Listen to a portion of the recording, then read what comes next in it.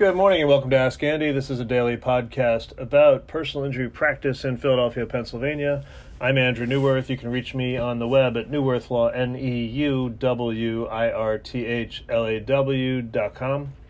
I wanted to talk to you today about children being hit by vehicles. It's not a pleasant subject, especially if you're a parent, but it's part of my practice and it's something I'm dealing with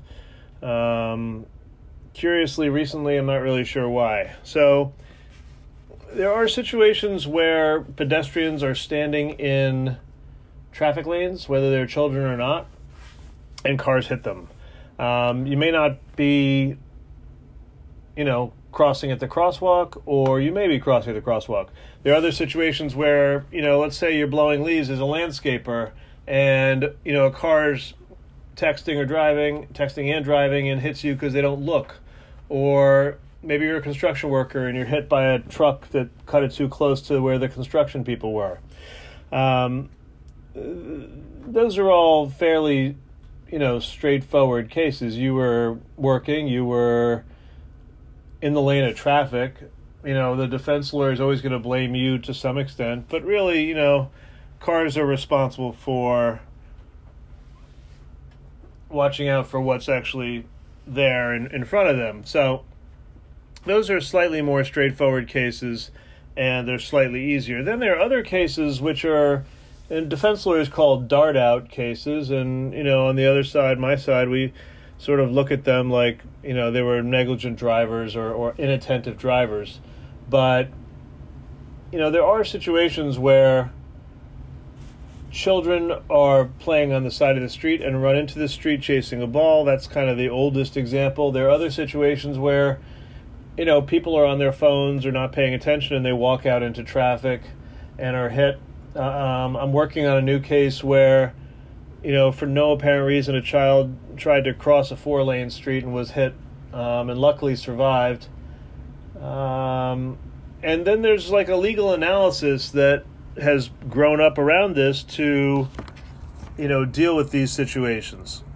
And the legal analysis is really as follows. If you're 7 years old or younger, there's really no liability attributed to the child. So what that means is if you are driving along and a child runs out in front of your car and you can't stop because the child ran out in front of your car, we're still not going to hold the child liable because we don't, as a society, want to hold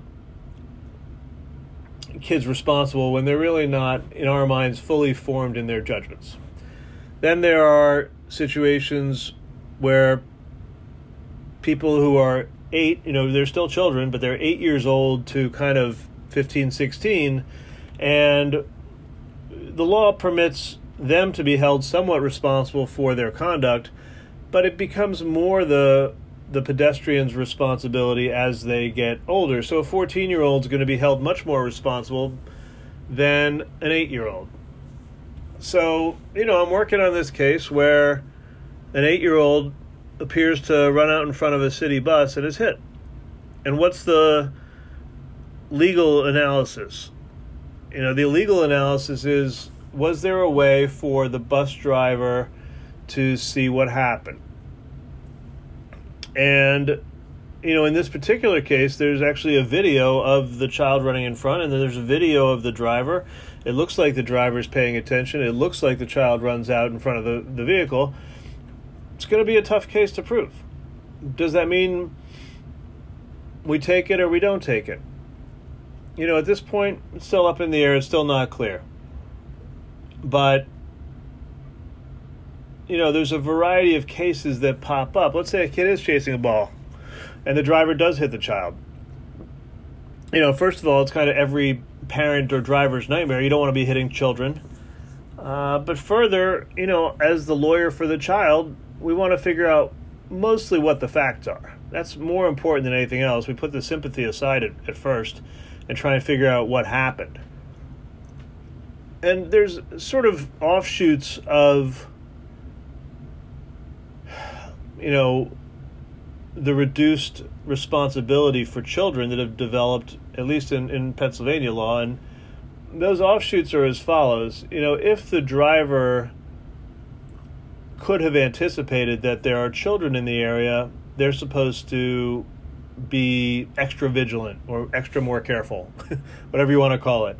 But, if you're driving along a road and you see children on the side of the road, you really are supposed to ease off on your speed or be on your brakes or be cognizant or aware of the fact that, there might be children darting out. Now, it's kind of easy in retrospect to say, oh, you should have been paying attention to that. But, that's maybe not true if you're just a stranger to the area. But if you're passing through the area every day and there's a school on one side of the street and there's homes on the other side and you've seen children cross in front before, do you have a heightened responsibility to be careful there?